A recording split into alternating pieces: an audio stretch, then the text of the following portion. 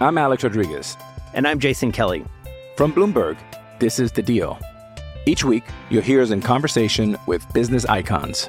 This show will explore deal-making across sports, media, and entertainment. That is a harsh lesson in business. Sports is not as simple as bringing a bunch of big names together. I didn't want to do another stomp you out speech. It opened up so many more doors. The show is called The Deal. Listen to The Deal. Listen to The Deal on Spotify.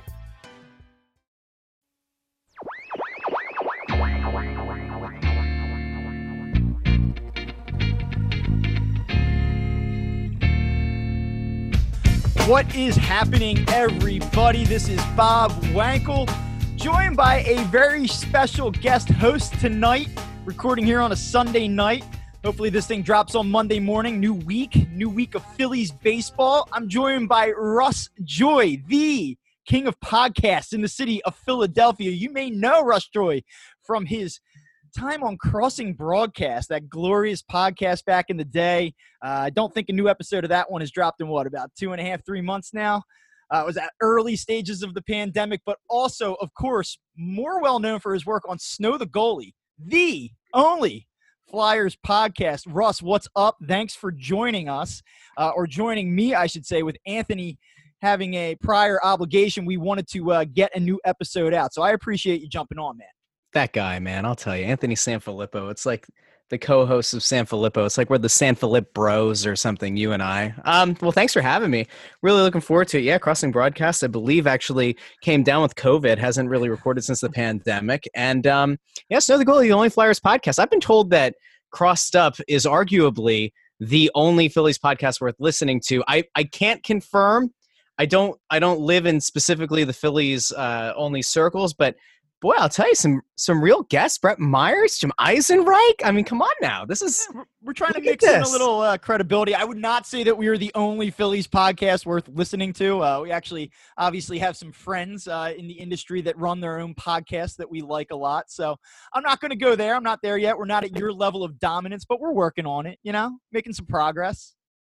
Very exciting. And listen, baseball's back, and I know that you're excited about it. I was rooting for the death of baseball, and I'm just kidding. Well, mostly. You almost got it. And almost got it. Listen, there are so many exciting things to think about, and I'm looking forward to talking with you about them. But I have to point out, and I feel terrible about this, and hopefully people don't shut the show off for this, but Didi Gregorius, for whatever reason, I think it's because it's been so long since baseball has been a focal point of my daily routine of caring. I forgot that Didi Gregorius is a Philadelphia Philly. And for some reason, that one realization at 5:30 this morning was enough to have me ready to run through a wall for Joe Girardi. I don't know what it is. I'm all in on the Phillies now just because of Didi. Gregorius' existence is what's got you fired up, not Bryce Harper, not Zach Wheeler, none of that. Bryce is lovely. Zach might not show up. Andrew McCutchen is a real gem. By the way, I saw you were putting out the video over on your Twitter feed and Instagram and over on Crossing Broad and both of those platforms as well. I think the real key for you is to just become the shadow for Andrew McCutchen, because there is so much good video content that can be done specifically around him. I wouldn't even worry about the rest of the team. The man is living, breathing content. He is content incredible at all times. Yes, I do agree with that.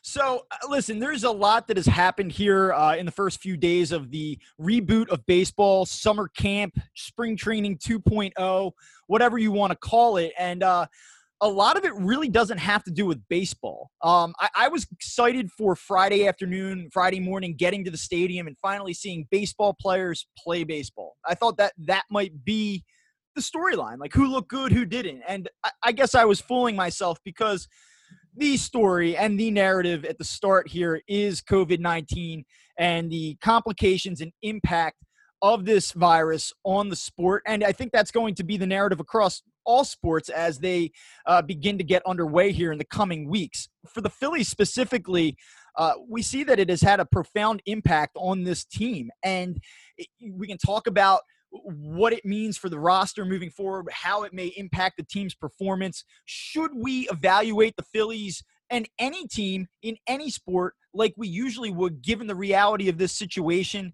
And so there's so many different things to talk about. And of course, we will focus a little bit on the actual baseball side of things too, but just a ton of news to kind of run through here at the start. And I guess for me, Russ, it starts with Zack Wheeler. And if you're listening to this on Monday morning, I think Zack Wheeler is going to be the headline story as we enter the week.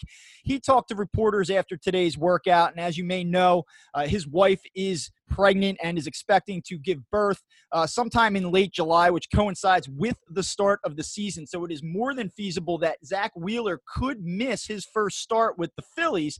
And so he talked a little bit today about the decision and the process that he went through in deciding to play. And he was very honest and very blunt about it. And he basically admitted that he was not so sure that he was going to arrive. He didn't know what to expect upon arrival.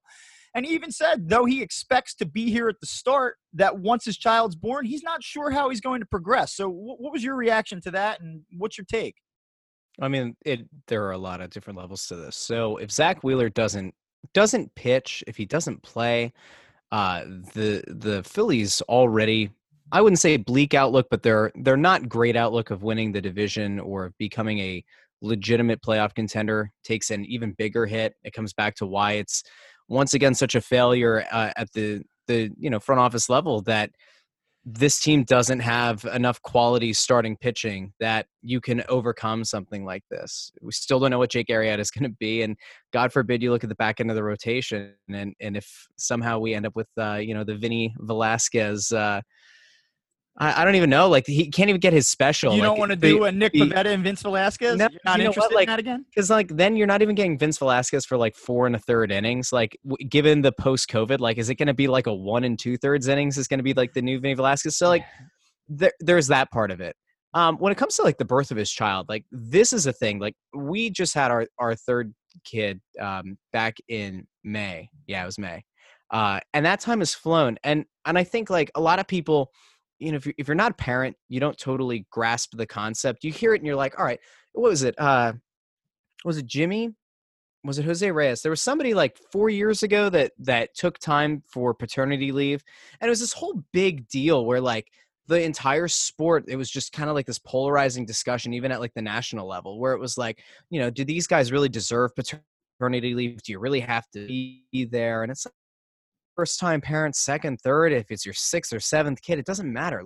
You're bringing life into the world, and you should be there as a parent. I don't even think he should be reporting until well after the birth of his child. And I know that it's not a good scenario for the Phillies. It really does put them behind the 8 ball, but that is a thing that really has to supersede any kind of professional involvement.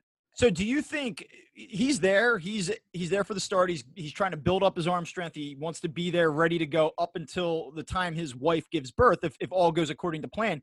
Your assessment of this is, if it were you wouldn't be there, period, until she actually had the child. When she do? They're looking at I believe last week of July right now is the target date. Yeah, he shouldn't be 3 or 4 there. weeks out. Yeah, it's actually kind of asinine for him to be there, because if you take this from a more macro view, every league that has been working to get back into some semblance of normalcy with sports, whether it's the NHL that had multiple COVID cases, they're not in full lockdowns or hubs yet. It's happened.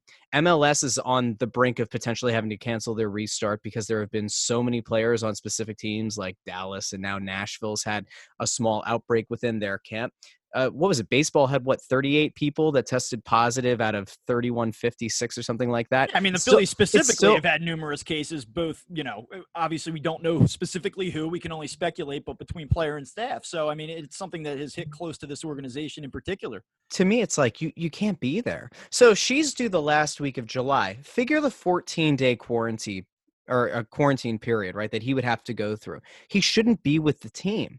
I mean, that's just me, because you want to be there for the birth of your child. I can tell you that, if you go into most hospitals right now as the father, they're going to go through the basics of doing your temperature check. You have to wear a mask the entire time that you're in the hospital, which really sucks, by the way. It's very different from, the first 2 kids that we had. The concept of having to wear the mask. The mom gets COVID tested. There's an entire possibility, depending on the hospital system, that she's going to have to wear a mask through labor and childbirth. Bob, you're not there yet, but at some point probably will be. So Like these are really stressful times. And the concept of like in those final weeks where it gets really painful, really awful for the mom, like for him not to be there, like that's a problem, sort of like on the maybe on the marriage side. But like the bigger issue is, what if he contracts the illness a week out from the birth of his child? He can't be there. Right. And by the way, that means that the first week after the birth of the child, he can't hold his kid, and he can't in good conscience go anywhere near anyone in his family for those really massively impactful weeks. And then like, what's the cutoff after that? Is it the first week? Is it he gets to spend a week after? You know what I mean? Like then you're into August. Then is it worth it? Like, what does that regimen look like? There's no minor league system to work your way back up through a rehab regimen. Like this is an issue. You know what I mean? Like it's not. I think it illustrates the delicate nature of the situation. And he talked about it. And like I said, he was very upfront about it. He said, I don't know. You know, right now I'm pretty pleased with how safe it feels, but that could change. He said he wants to have a discussion with the organization. Hasn't really done so yet. But he figures even optimistically, like if all goes according to plan, he's probably going to miss 2 starts. When she gives birth, he'll leave. He'll have to spend a couple days away from the team, spend a couple days with his family, obviously. Then he's going to need to kind of throw a couple times, throw maybe a bullpen or 2, and then possibly be ready to go. So in the best case scenario right now, I think that you can pencil in Zack Wheeler for 10 starts. If you go 60 games, 5 starters, each guy's going to get about 12 starts. Subtract a couple right off the bat, you're getting, you know, like 10 starts out of Zack Wheeler this season, in the regular season at least. And then, you know, and this is something I think I want to say now. I want to drop this disclaimer in right at the start of the show because it's really just, and this isn't to make it about the writers or make it about the media. That's not how I want to come across here. But it's so weird to talk about baseball and try to talk about performance and how games are going to be won and lost and how the division's going to shake out under the backdrop of a pandemic. Like I think you and I are both on the same page. Like coronavirus is real. COVID-19 is a problem. And, you know, I don't want to seem insensitive to the reality of the world right now, but this is a baseball show. We're trying to navigate the human element, what the players are dealing with, and what that might actually mean on the field. So I do want to start by saying that. That being said, if you lose Zack Wheeler for 2 starts, best case scenario, now you don't have Aaron Nola in camp right now. And we don't know exactly what's going on. There's obvious speculation surrounding him and his whereabouts at this point. We just know he's not with the team. He could have COVID-19. He could have been around somebody that had COVID-19. He could have been around someone who was around someone that had it. And Joe Girardi basically said as much. He said, try not to assume that just because we can't disclose information about a player, that means he's tested positive. But this is just kind of the nature of what we have to do. So all I know is that Aaron Nola is not there. Pure speculation on my part, putting it all together, listening to players talk about the challenges of revving back up and being ready to go in time for July 24th. I'm not so sure that Aaron Nola is going to be ready for the start of the season, even if he shows up on Tuesday morning. And now you're taking away your top 2 starters right off the bat, potentially. And I don't know too many teams that are going to be able to withstand that type of absence. If the Phillies got 25 starts out of those 2 guys, I'd tell you that there's a chance. But if that number drops to 15, 17, 18, oh boy, that's a hell of a mountain that they're going to have to climb. So it's times like these that you almost wish you had a guy like Sixto Sanchez who could come in and immediately solidify, you know, the top to middle of the rotation. I don't know. But it's okay. You know, it's okay, Bob, because you at least have signed a long-term deal with the best catcher in baseball. Oh, wait, that's right. You haven't. That's great, because that's not going to be a cloud. That's still, you know, that's not something that's also looming over this organization. It's fine. It's fine. Right. So let me ask you this. And we can talk about this in more of a general matter.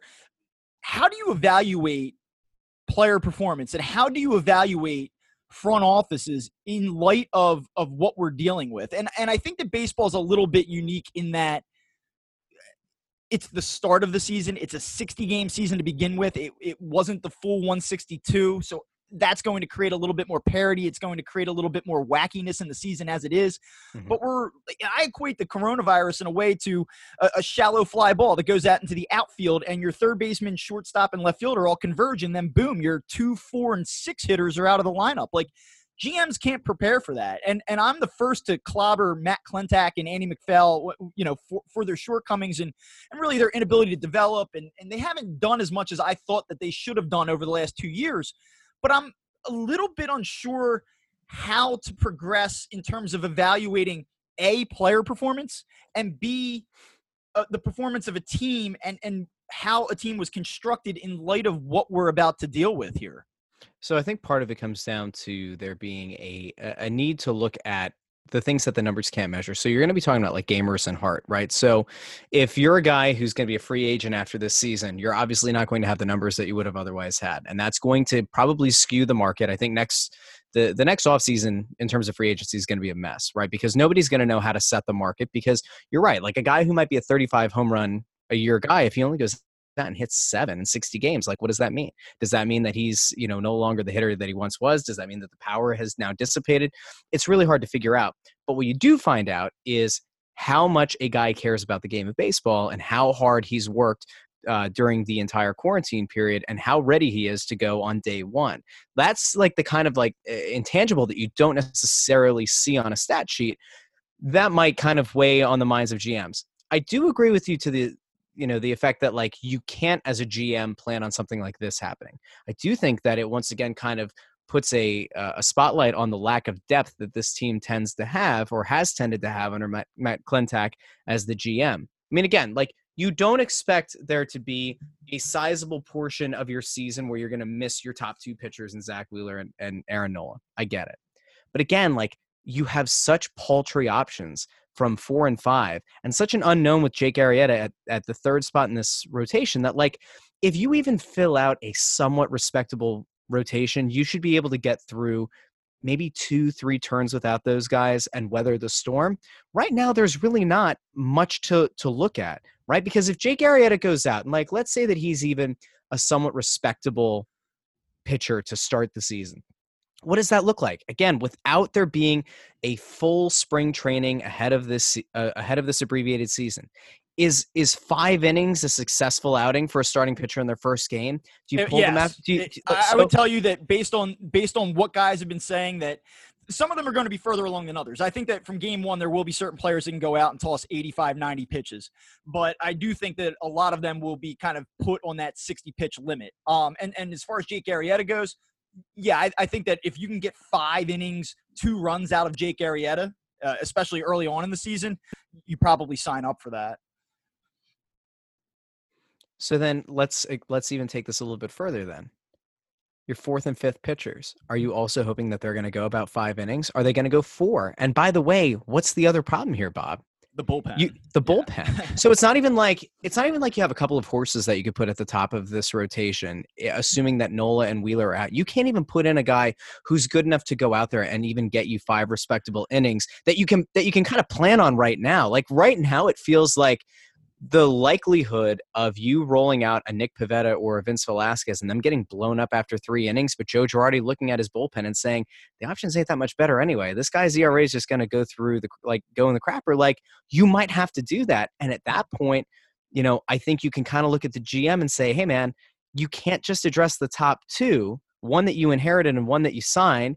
You've got to look at this back end, right? It's not an acceptable way to go into a season. And I agree with that. But like in a 162 game schedule, I would be all over him for, hey, are we really doing in this 5 spot Nick Pivetta, Vince Velasquez? Are we going Arrieta, Eflin, Velasquez to fill out our rotation? But this being the situation, and again, maybe Zach Wheeler does, take the ball the first 2 times through the rotation. Maybe Aaron Nola is ready on time. Like, we are speculating here, and unfortunately, that's all we can really do with the information that we have at our disposal. But I don't know how I condemn a GM or a front office for this situation. Like, take a look at the Washington Nationals. Let's remove Max Scherzer and Steven Strasburg out of their rotation. It's a very ordinary rotation at that point. You go around baseball, take the first 2 guys out of the equation in any capacity for any meaningful amount of time, and those teams are going to struggle.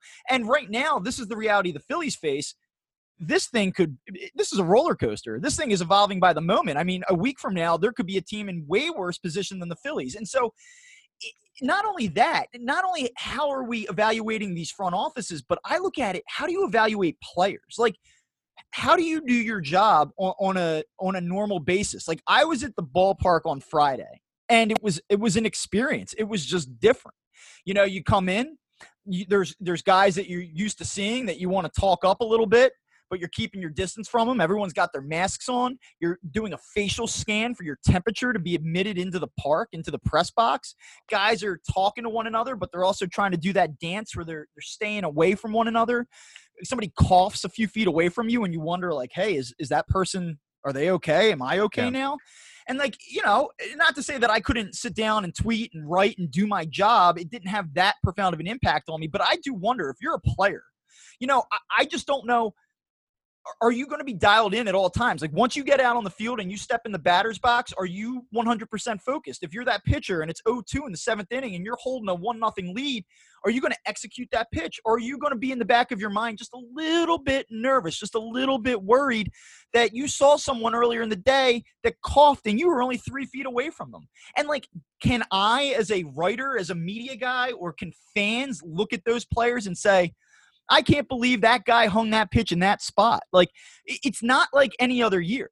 You know, I'd be the first to be critical of guys not doing their job, but, like, in light of the reality and the seriousness of this situation, I don't know that I feel comfortable not covering the games. It's not that, but I don't know how comfortable I feel being overly critical of players in light of the situation.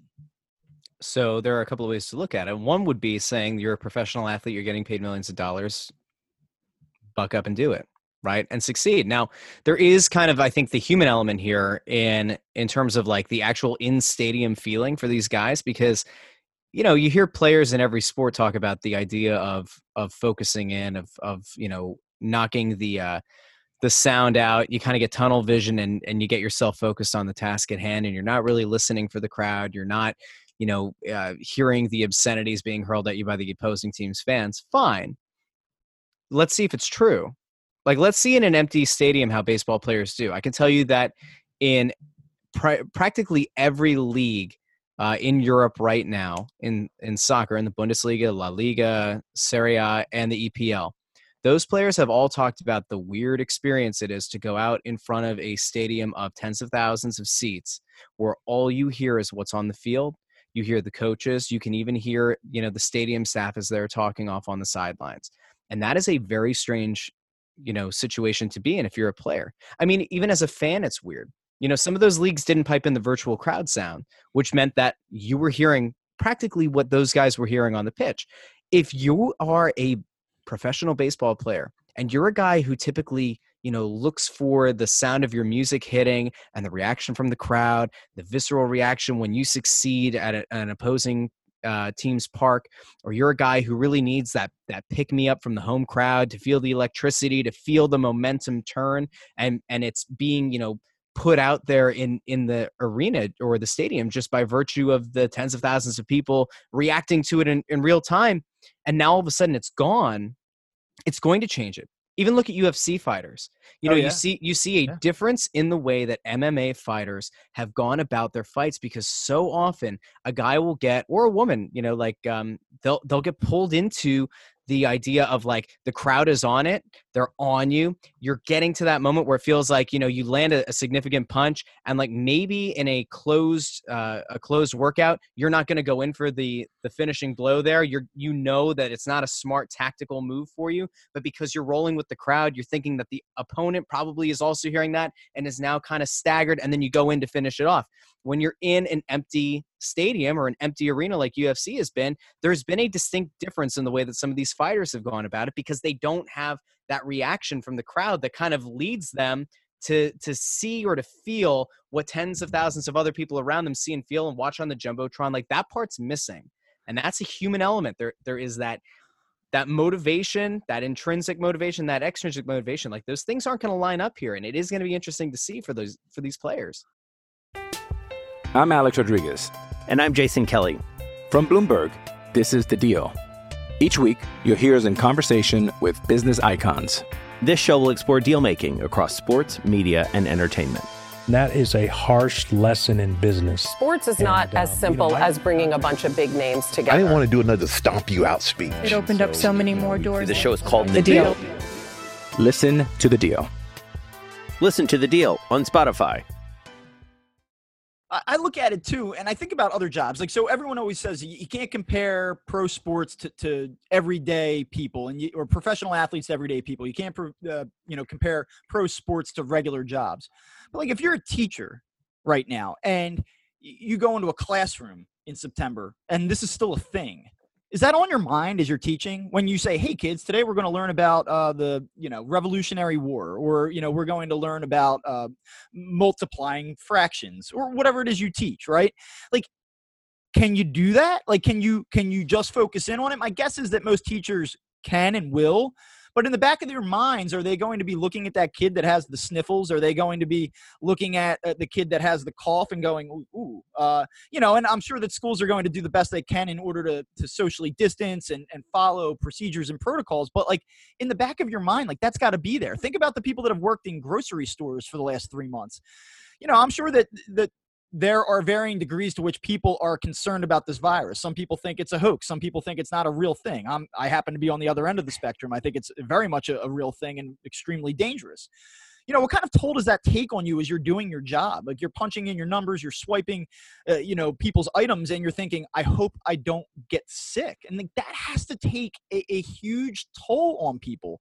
And so I look at everyday workers, and then I think this is one of the rare cases where you can, in a way, compare professional athletes to the everyday job, in that it is a reality. Like, I'm sure some players across baseball that still think, in light of multiple players testing positive, most of them probably are asymptomatic, don't really have significant symptoms. So I'm sure that there's a variety of players across the game that go, this isn't really that big of a deal, whatever. But I am sure that there are several players that are extremely nervous about what they're about to embark upon. And I do wonder what impact that will have on their performance. And I wonder, not just physically, not just did I get the job done or not on the field, but psychologically, mentally, emotionally, that has to take a toll, and it has to, in the long run, have some type of impact. Yeah, I mean, I think it is hard to make that comparison, though. Like, I think it's more likely that a player is going to get in their own head about it before the game and after the game, as they're transitioning from the locker room or whatever the setup is going to be with baseball to the team chartered bus, to the chartered private flight, to the next airport, dealing with those staffs, getting to wherever they're going to go, to whatever hotel, whatever facility. Like, that, I think, is where those ideas creep into your mind. I think, like, once you're actually out on the field, it's a little bit different. Like the comparison to, like, the grocery store worker. Like, I don't know, if you're standing there and you're bagging groceries, or you're working as a cashier, like, obviously you're going to be looking for any kind of signs of things that you would be worried about, like somebody sneezing, somebody coughing, right? You're probably going to go about the way that you deal with their groceries a little bit differently. You're probably going to take the time to double, triple disinfect your register after they move on. But, like, you're doing your job expected to do. You might beforehand, you might freak out afterwards, but, like, that's what you do. The teacher thing, I don't know. If only you and I knew a couple of teachers. But, like, there is a real concern. I mean, I think any kind of job that you're going to go into, there is going to be that thought in the back of your mind as you go into work. But I think once you're actually there, I don't know how you are with your job, but, like, the mental space that I'm in as I'm listening to podcasts on double speed driving into work, the second I get into what I do, I forget about everything else. I try not to think about anything else. I try not to think about bills that need to get paid. I try not to think about, I know this sounds horrible, but I try not to think about, like, my wife or my kids that I'm not with for the entire day, because it kind of makes me sad. So, like, you try to focus in on what you do. You try to focus in on the interactions that you have with coworkers. You can with everyone else. Sure. And you can do that. And so I think, like, on the athlete side of things, I think it is very similar. I mean, the only way that maybe you get out of that mental headspace is, you slide into second base and, like, you take out the shortstop, and now he's on top of you. And now you're like, all right, we're both breathing in each other's faces, right? Let's hope everything's okay. But otherwise, like, maybe it's stupid on my part, but, like, I look at baseball and the way that you can socially distanced just by virtue of where you stand on the field. And like, this isn't nearly as much of a contact sport in terms of like being up in the face of so many people that you don't want to be or that you wouldn't be around anyway. But like, to me, baseball isn't even close in terms of like a sport that I'd be concerned with. Right. But hockey, I'd be concerned with. Basketball, I'd be concerned with. You are physically up against people for the better part of the entire game or your entire time on the court or on the ice. And you're in a closed arena. Baseball, you're in an open air stadium, and the likelihood of you coming in contact with people, not nearly as high. Right. Yeah. So Now, the one advantage that both basketball and hockey will have is that basketball is going to be in a bubble in Orlando, and hockey, I believe, and you can speak to this, I believe, is going to be in Toronto and Edmonton, it appears. Yeah. So there's not going to be that travel around the country, and you can say like, oh, well, we're only playing divisional opponents, and you know, in the AL East and NL East or whatever division you're in, but I mean that's still a trip to Florida for the Phillies. You know, whether that be in the form of Tampa Bay or Miami. So you're going to be going in and out of cities. You're going in and out of separate environments. And I don't know if I were a player, what I'd be more concerned about, face-to-face contact, guys up in my grill as I'm competing, or am I more concerned about the travel component of it? And I don't know which is more dangerous. Well, that's what I'm saying. I don't even know these leagues know what's more dangerous, but my guess is it's the travel. It has to be the travel, because this is where I think baseball screwed this up. The idea that you're going to open your players up to not only, I mean, okay, we can look at this through the lens of the NBA or the NHL. I don't really care, because I think they both have done an okay job, or their hearts were in the right places, but the execution's still going to be off. The NBA bubble is the same as the MLS bubble. They're both in Orlando. They're both at Disney, right? Neither league are requiring the hotel workers, the restaurant workers, the people that are going to be in the arenas or out on the fields. They're not requiring those workers or the support staff to stay in the bubble. So the whole concept of the bubble, at least in my opinion, kind of goes out the window to some extent, because, like, again, if the thought here is that professional athletes are going to distance themselves from everybody they care about or their friends or whatever for 3 to 6 months and not go off on a gallivanting expedition one night, are we really to believe that multimillionaire athletes are going to go back to their Disney World hotel and lock themselves in a room only to come out for the next day's practice? Do we really believe that? Do you? I certainly don't. Do I think that some of these guys might wander off to a bar or a restaurant? Do I think that they might catch the eye of somebody who recognizes them? Perhaps they go off and they have a moment with a stranger. Could it happen? Indeed, it could. And it's not just the NBA. The NHL is going to be in that same predicament as well. I mean, they might be a little bit better off because they're in Canada, in 2 Canadian cities, and Canadians kind of fall in line a little bit better with these things. They've done a better job of curbing the numbers and keeping the numbers down. But again, like, if we think that these guys who are in these cities are just going to lock themselves in the room, I don't totally buy it. Now, I did have Colby Cohen from NBC Sports Philly, who's a Flyers analyst. He was on Snow the Goalie. We talked about it. He kind of rebuked that a little bit because he said nobody wants to be the jackass who ruins the bubble or ruins the hub for everyone. If you're an important player and you get COVID, now your team's chances have tanked. That's one thing. If you're the guy who like spreads it, is asymptomatic, doesn't know, and all of a sudden 30 or 40 guys end up getting the illness, and now those teams are effectively disqualified from continuing, you might totally derail the entire, league's process. Even in confined things like that, there's stress. And now what MLB has done is say, we're going to take that and we're going to multiply it many times over by exposing people to chartered buses, chartered planes, airport staff, different hotels, all of which, by the way, I believe are going to be open to the public.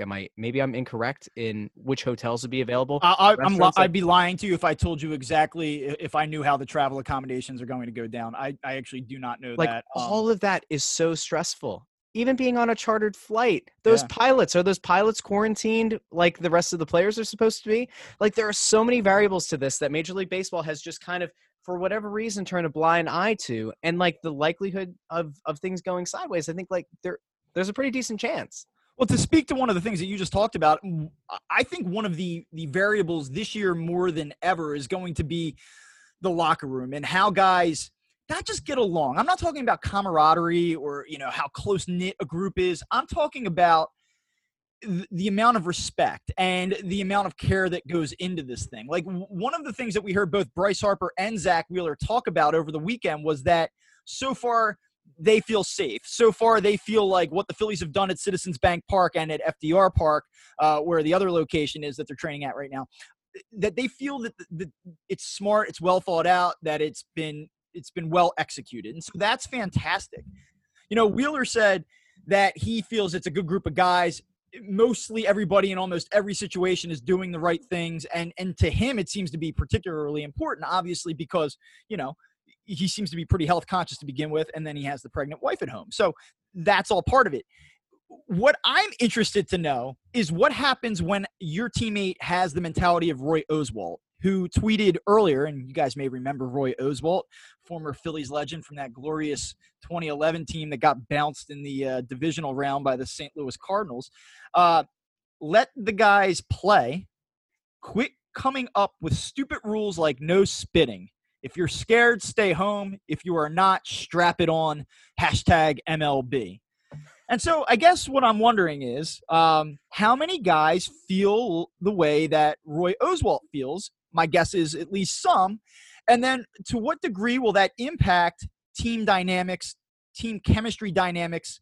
And my guess is quite a bit. And I think that the teams that have the most players on the same page, that respect one another, that don't have views that make their teammates feel uncomfortable or could potentially jeopardize their health, which is really the issue here.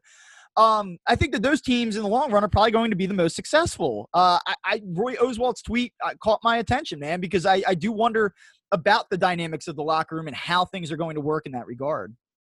I just want to picture Roy Oswalt right now, 1, tweeting, and 2, using a hashtag. I feel like he was spitting tobacco into a can or something, into an empty Poland Spring water bottle as he tweeted that. Yeah. Yes, he's spitting it back into the crushed up water bottle. Yes. Yeah. So, I mean, I think that's going to be critically important as we go on here. Well, I guess it kind of comes down to continuity of roster at that point, right? Because a team that's returning, like, let's say 85, 90% of their roster, at least of their meaningful players, you know where your teammates line up politically. You know where they line up on this kind of stuff. You've likely had group chats going through the entire quarantine. If you have that one teammate or those 2 teammates or 3 teammates that are all kind of like denying the science or think that this is all overblown for whatever reason, you at least know that, and you know how to interact with those guys, right? If one of those guys happens to be a new signing to a new team, God help you, because the kinds of conversations that you're going to have as a team to just try to get on the same page might be an insurmountable hurdle. I mean, truly, like if Roy Oswalt, if this is say it's 2011, fine. You're going into the season, everybody's hunky-dory. We know how Roy Oswalt is. Versus, hey, we just acquired Roy Oswalt at the trade deadline. Oh, and now there's a pandemic going on. And he goes into, like, Mike Trout, that coward's locker room. And now all of a sudden, Roy Oswalt's like, nah, this is all nonsense. And they're like, no, it's not nonsense. Now all of a sudden you have infighting because you know inevitably some people that you thought were friends are now going to be your foes. Like, to me, it's more about how much of your roster came back because you know how to deal with people that are going to have dissenting opinions. So you're saying in this way, it's actually a good thing that Matt Klentak didn't do that much to make outside upgrades to a mediocre roster. By doing practically nothing, he might have actually said it. It is funny, though, like if you think about the things that we've talked about. That's called addition by inaction. Yeah. That's a shirt. Yeah. Too bad Crossing Broad doesn't make shirts anymore. If you think about it, though, like the conversation that we've had so far on the show, most of the things haven't been on about the on-field product. It's been about the human element and the things that surround the team. And that's the set of variables that you can't prepare for. And that's like the thing that, like, if you go over to DraftKings Sportsbooks, our good friend, like you go over there, the Phillies are plus 325 to win the division, right? They're probably not going to. But, like, what's to say a few injuries don't happen? What's to say that a few things don't go sideways with interactions between teammates and guys walking away from their teams, if there's an influx or an uptick in COVID cases in some of these towns? Like, there are so many things that you can't plan for. This might not be a season that's based on talent. It really might just come down to a team that can click and a team that just kind of figures out a way to win and to band together and become like a hockey team. Like that really might be the way to do it. And I agree with you. The 60 game season, I think, makes that partly true in and of itself. But then you combine the situation and all the exterior factors into this. It leads me back to something that I've been saying. And I did a spot last week on WIP, and this is one of the things. Sure. How about that little drop? But one of the things I said was that I think that the key factor to this entire season may not be bullpen depth, or the way that your starting rotation is set up, or the depth of your lineup. I think it may be the teams that are on the same page. It may be the teams that are the most disciplined. It's the guys that care the most about saying we need to take every last measure possible and that's within our control to try to keep ourselves healthy, because the teams, and I know that this is like the cardinal rule of sports, and it is so trite to say this, but the team that stays healthiest in this season is likely going to be the team that gets the furthest. And I think it's more true in this condensed 60-game sprint than it is in any other sport in any other year. However, and this is the thing that concerns me, and I do fear for the players, and like, not that I'd be lying.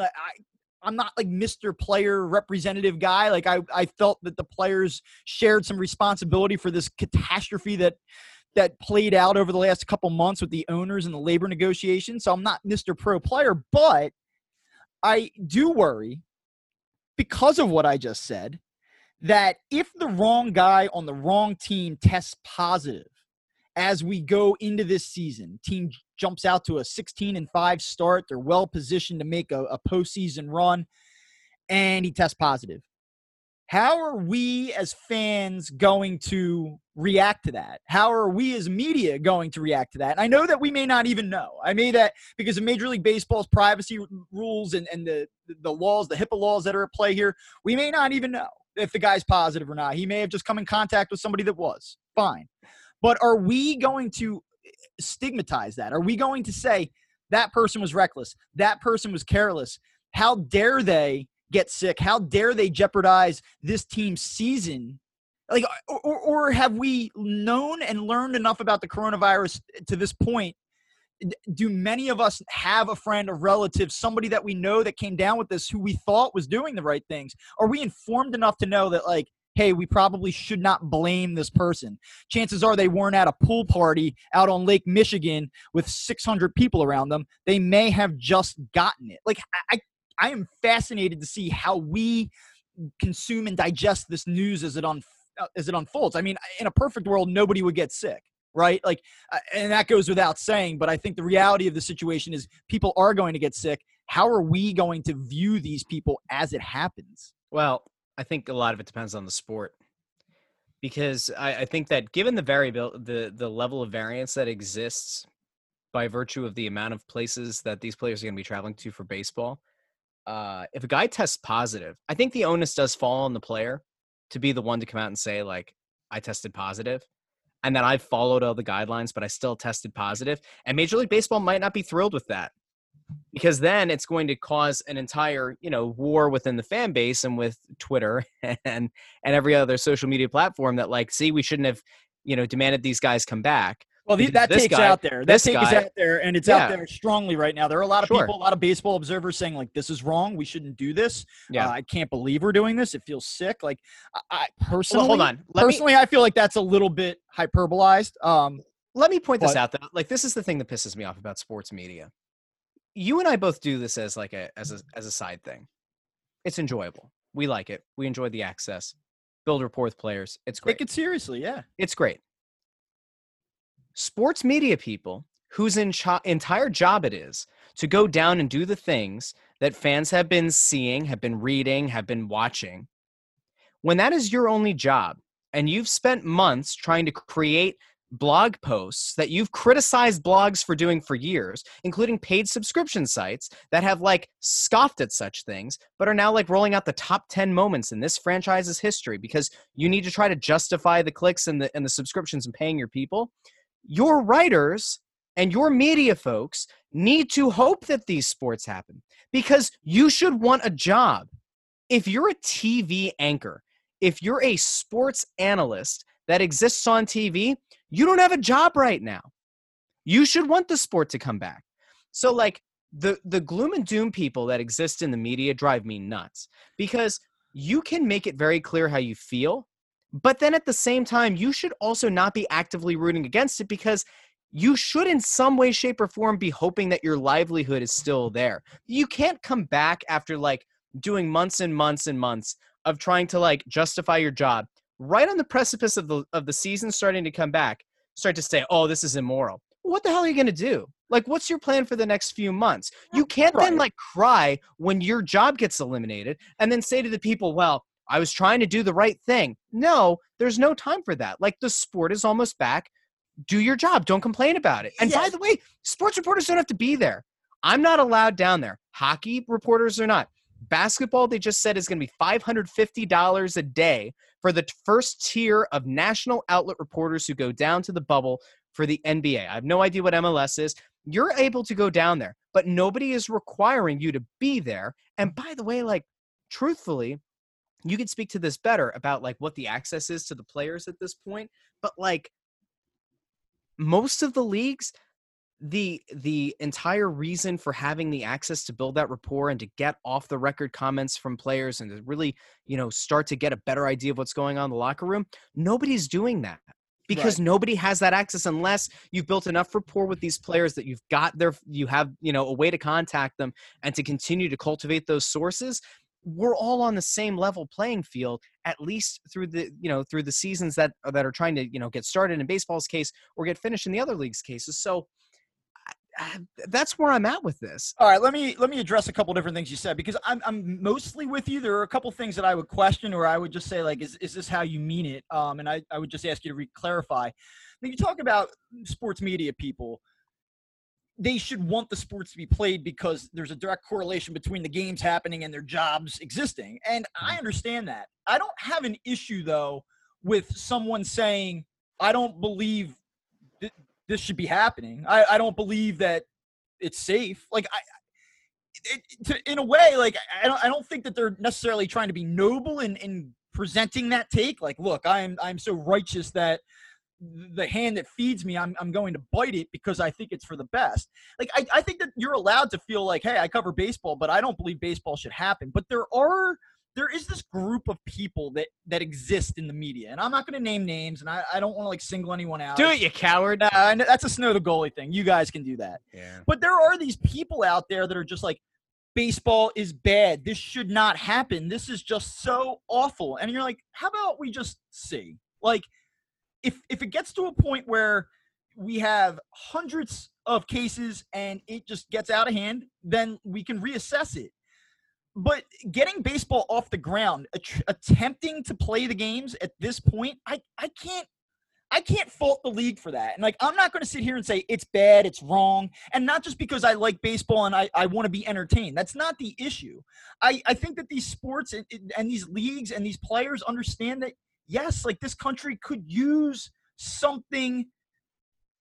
I don't even want to use the word distraction, but just something else to talk about, something else to turn their attention to. And that's not to say, like, let's ignore the reality of what's going on in our country right now. Like, there are very important issues that deserve a ton of attention. And what I'm saying is not to dilute the attention away from those things, but the country could use a little bit of a pick-me-up. And we are at a critical point in our country, no matter where you stand politically.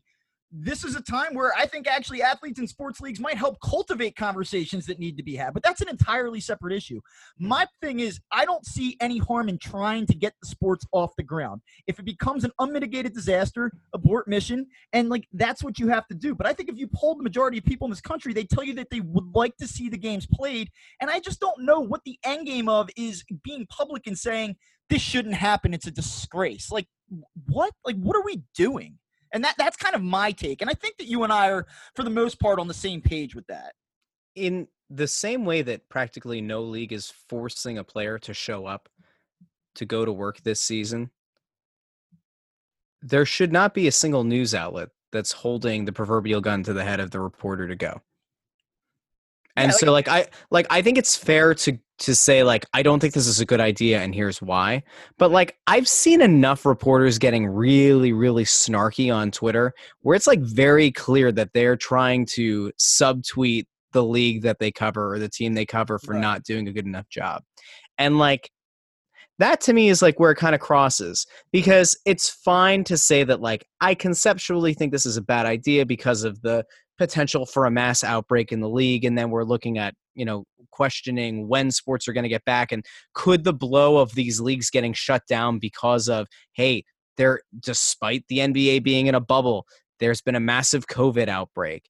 What does that mean for the rest of the country? Does that mean that this is a whole lot more infectious? And then all of a sudden you create a secondary panic because these things that are supposed to be working in utopian situations aren't working anymore. I think like we're kind of like in a weird spot because sports should in theory be able to provide that kind of an outlet for people and a little bit of a distraction, like you said.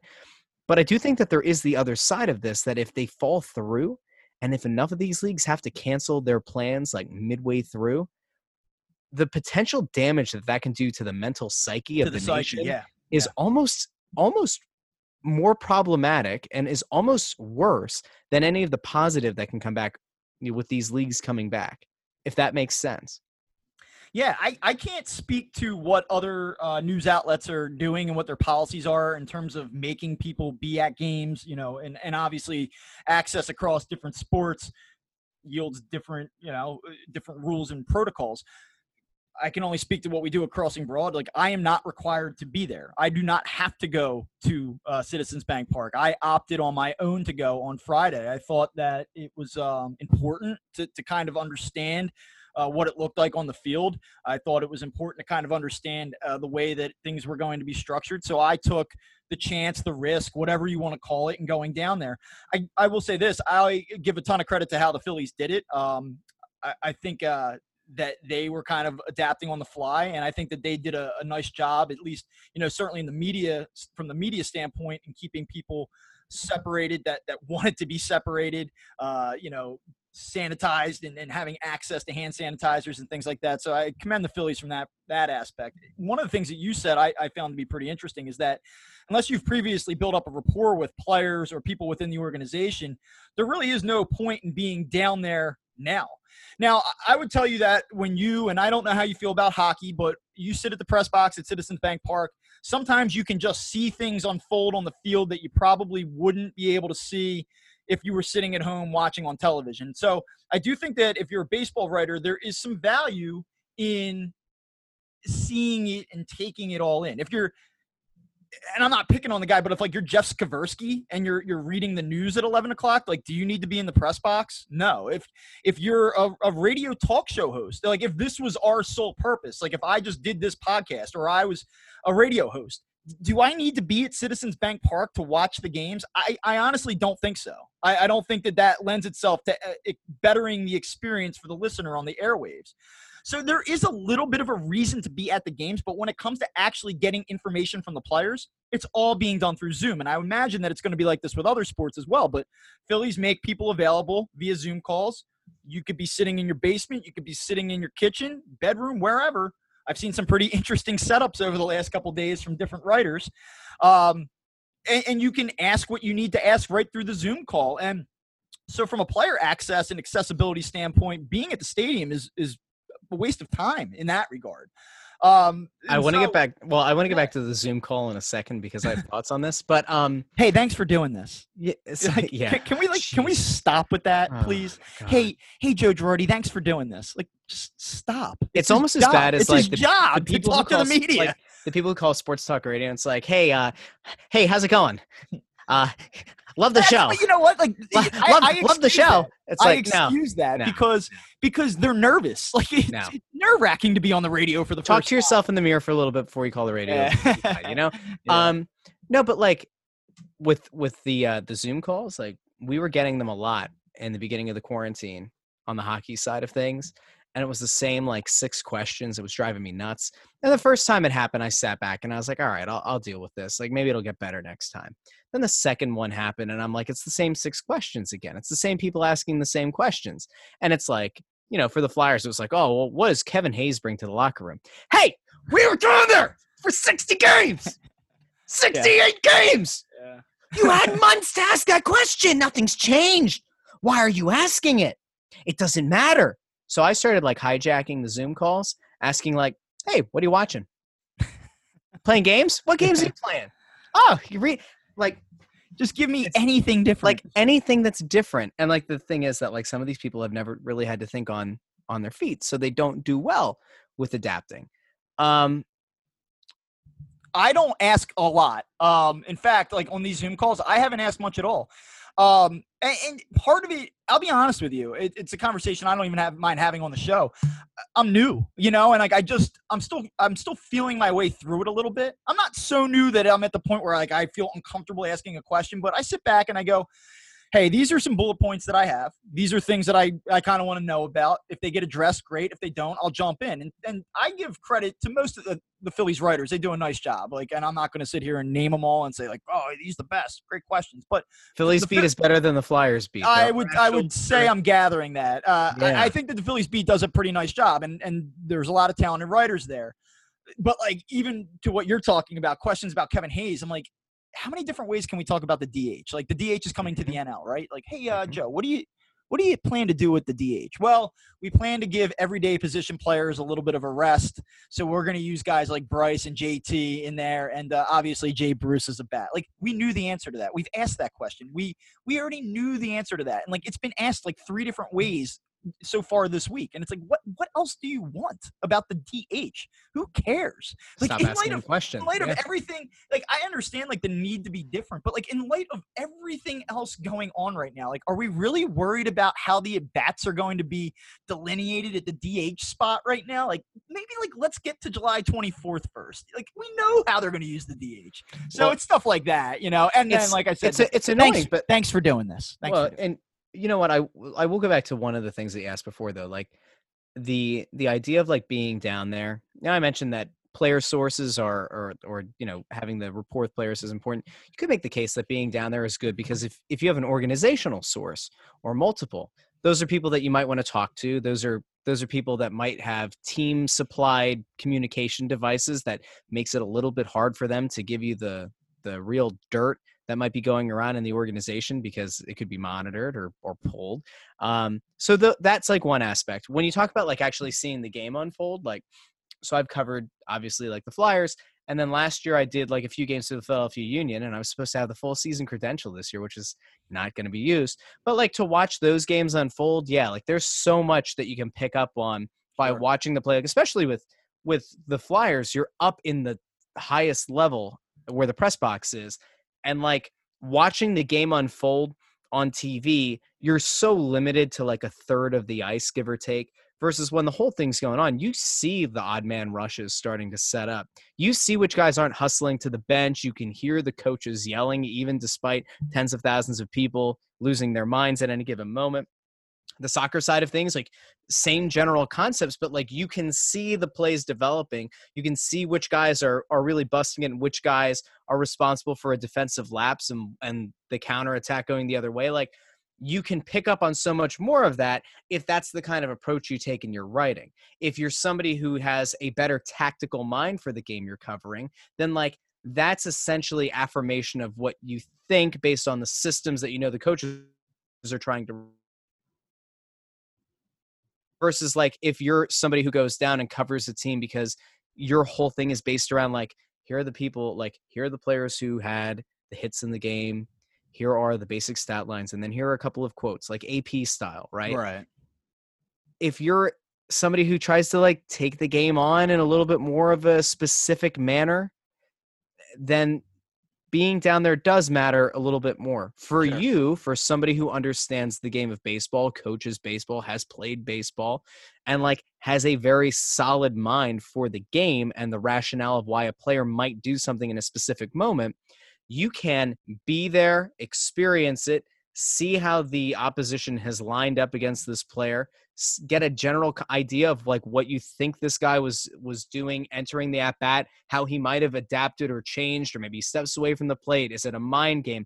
And you can build an entire article around that. And then when you get to these Zoom calls with the stupid, useless, questions from the same antiquated human beings asking them, you can ask that specific question because your brain is focused on that one thing. And by the way, by asking that question, you're not giving away to any of the other reporters what you're doing, because not a single person in that press box probably has an idea what you're doing.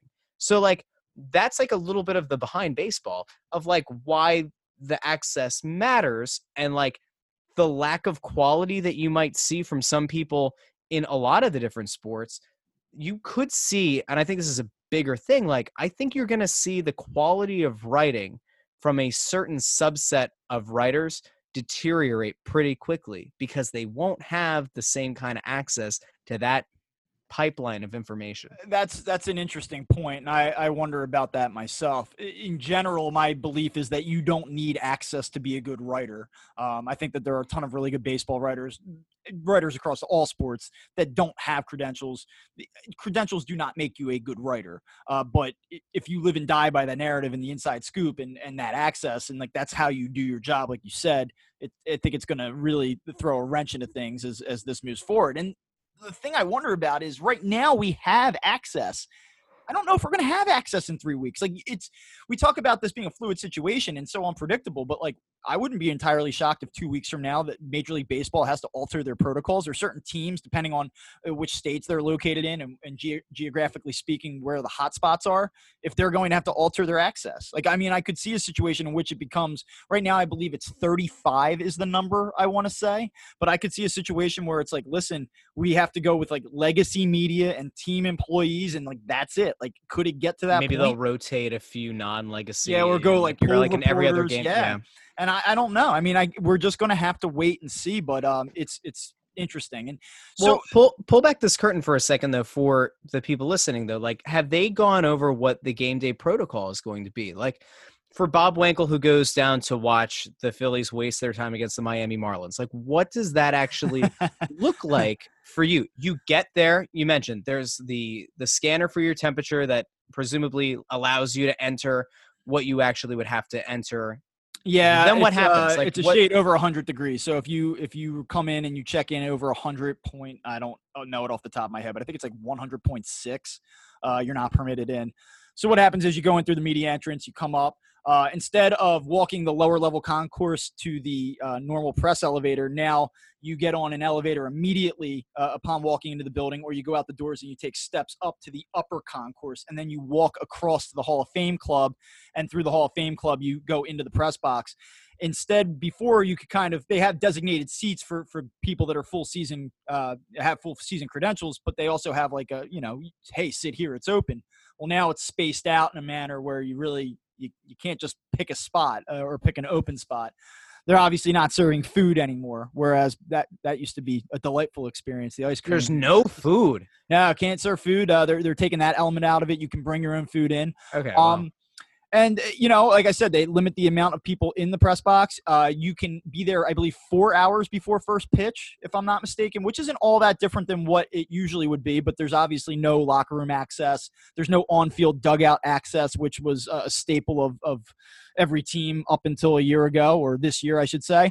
And then you have to be out of the stadium 1 hour, I believe, after the final interview is conducted via Zoom. So, like, there are some strict protocols in place before where it was like, hey, a little bit more free reign. So it's a different experience that way for sure. And it's going to complicate issues for certain writers. Like, I could see this year guys taking their Wi-Fi hotspots from their cell phones and finishing their stories out in their cars in the parking lot, out in the media lot after the game this year, because certain guys just don't get it done that quickly. So that element of it, I think, is going to be a little bit different as well. That's a really fascinating kind of look. Like, I don't know how many people typically stay behind after Phillies games for an extended period. I know that, like, on the hockey side of things, a lot of guys end up spending an extra hour and a half, 2 hours after we get done doing the scrums around the players and the coach and everything. where there are nights that people don't leave Wells Fargo Center until after midnight. Yeah. Is it like that?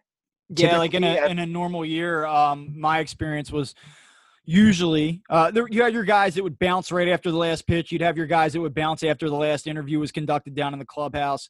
Certain guys would hang around for an hour and a half after the game. I mean, if a game ends at 11 o'clock, by the time you conduct your interviews and everything, maybe it's 11:30, 11:45. And then you come up and you're walking out of the stadium at 12:45 at night. You know, it's kind of cool, to be honest with you. Like, it's just a different vibe. It's the vibe that we're going to see at every game this season now. But yeah, I mean, that's typically the way it goes. It just depends what your job is, what type of pieces you produce. Certain guys are masters of, by the time the 8th or 9th inning rolls around, they can set up their stories in a way that no matter how the game finishes, they have the bulk of their text done. And then certain guys like to kind of just let it all unfold and start from scratch. So it really depends, I guess, if you're on a deadline, who you're writing for, what your job is. But there you go. Yeah. So before we get out of here, because I don't know, maybe we're going to do another episode together. I'm not entirely sure. But I guess I know you don't love baseball. I know you used to love baseball, or at least you say that you used to love baseball. What is your sense about this season? I'm not going to ask you if you think the Phillies are going to win the NL East, because who cares? Because we don't know, because we don't even know what these rosters are going to look like in 3 weeks from now, let alone a month and a half from now. So I think that's a futile exercise. However, are you of the belief that this is going to be the season with an asterisk, or that the outcome truly doesn't matter, or that not even the fans won't care, but people that care about baseball, are they going to look at this season and say, like, this was stupid, we didn't need to do this? Like, it just doesn't count the same as it does all of those other years. I think a lot of it comes down to, and I really appreciate you, pointing out that I despise the game of baseball. You don't despise it. You're a hater. You know what the thing? I think my hatred really is more of the league itself, and like I think the players did themselves a disservice. I think the whole when and where thing was a total botched marketing plan. It was total BS. And I thought that Trevor Bauer coming out after the fact and saying, oh, we were just hoping that they were going to mandate a season and tell us where and when. It's like, no, that's BS. You were hoping that the fans are going to get behind you and get a hashtag going and you were going to apply pressure. Like, let's be honest here. Don't lie. People aren't stupid. I think that most of these sports are going to be in a position where we're going to look back on it and say this was weird, but I don't know if it's necessarily an asterisk. Like, if you have a season that has a lockout, right, and it's an abbreviated season, you don't necessarily look back on it and say, like, that's a fraudulent championship, right?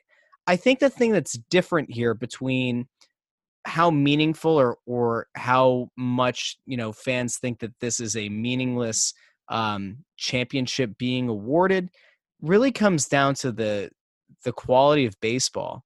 Because, like, for the NBA, for the NHL, like, you were about to wrap up your season, and then this giant curveball was thrown your way. And now you're pretty much, I mean, with the NHL, you're starting with the round, the playoffs, the 8 regular season games, and then you're jumping into the playoffs. There's a certain level of, like, a team that was hot, like the Flyers, maybe could have won a Stanley Cup because they were carrying so much momentum and they were playing their best hockey of the year. You have injuries that have, happened to other teams. And, like, there's a certain set of expectations of, like, what would have happened. And then you throw this multi-month break in the middle, and, like, parity can ensue, insanity can happen, and, like, the whole thing can blow up and the best teams might get eliminated early because nobody's really ready. And I think, like, for those leagues, maybe it's a bigger issue there because it's a comparison of, like, what would have happened if the momentum of the season had continued. I think with baseball, because they hadn't started yet, I think this is an easier time to sit back and say, okay, like, this is kind of a real thing. You're still getting 60 games in. I don't necessarily think that the way they're doing it, having you only play, like, the NL East and the AL East is necessarily fair. I think this is a grinder. I don't think that this is indicative of a fair and balanced way to do the schedule. I do think that, like, everybody's got the same set of circumstances surrounding them.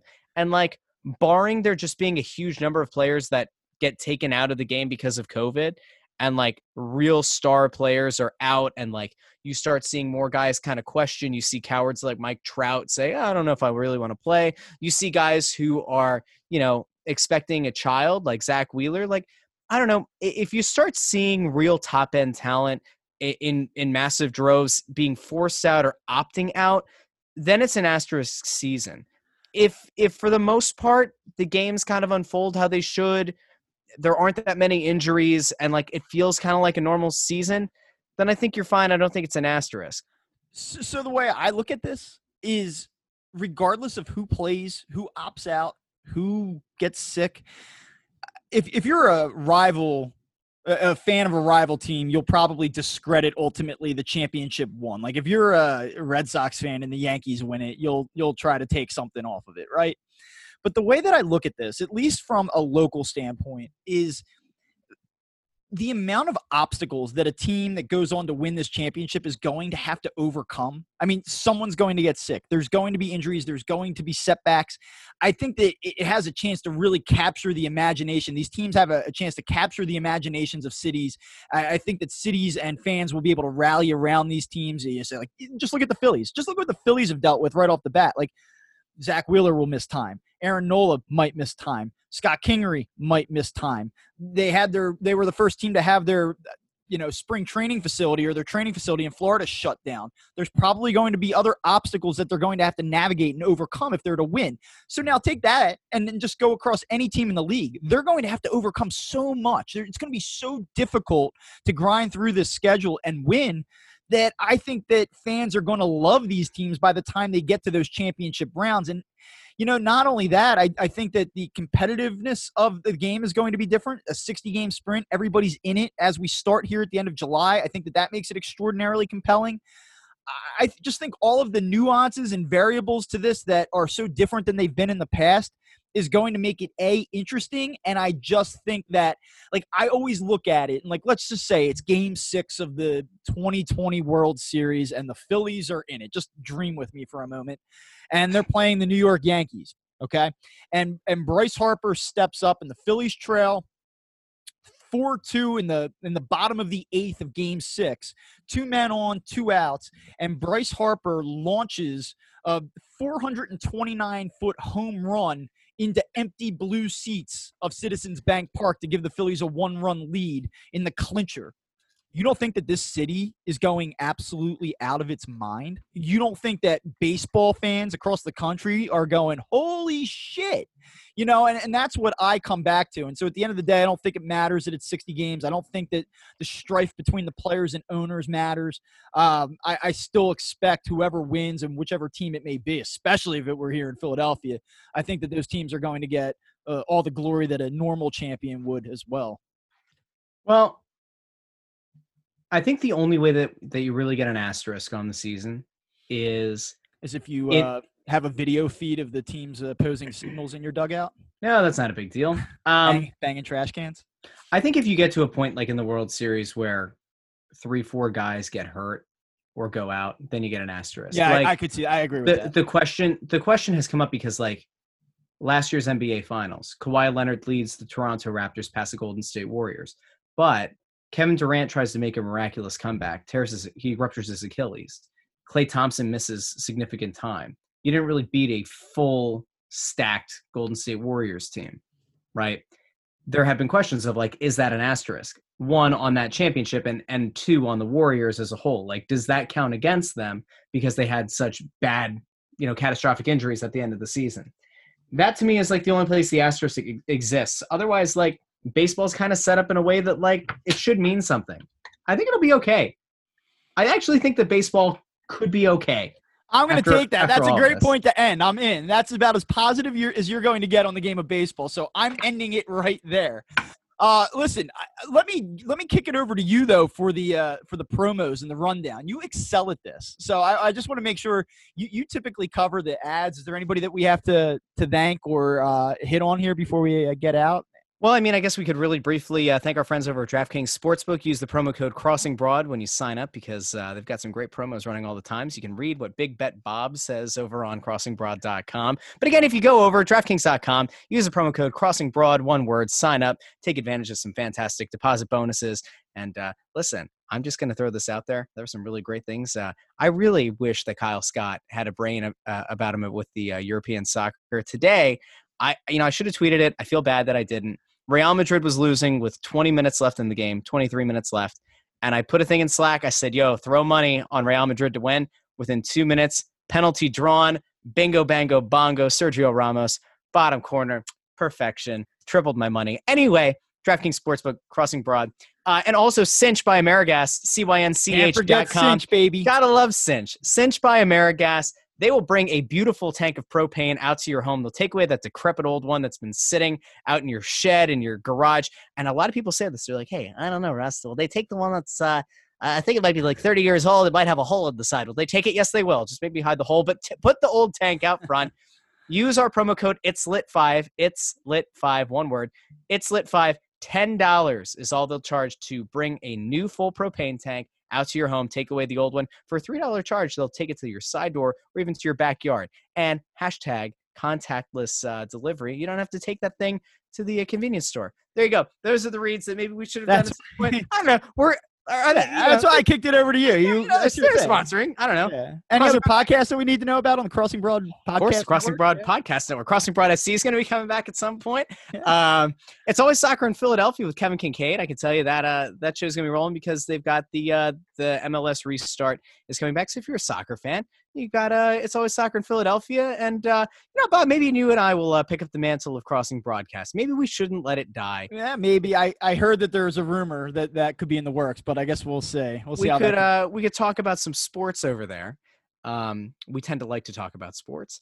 And we'll Snow the Goalie, the Only Flyers podcast, the People's podcast, the Players podcast, Prognosticators podcast, Presidential podcast, PLA podcast, Progrercast, Pampers podcast, the Propcast, Canooblecast. Oh, it's all there. Very impressive. It's the Only Flyers podcast. Thank you for listening to Cross Up. We will be back later in the week. I have no idea who my co-host is going to be, but we're going to do it because I am sure that there is going to be plenty to talk about as things unfold down at Citizens Bank Park. Thanks again for listening. Be sure to follow us wherever you get your podcasts. Drop us a review and all that good stuff. See you later.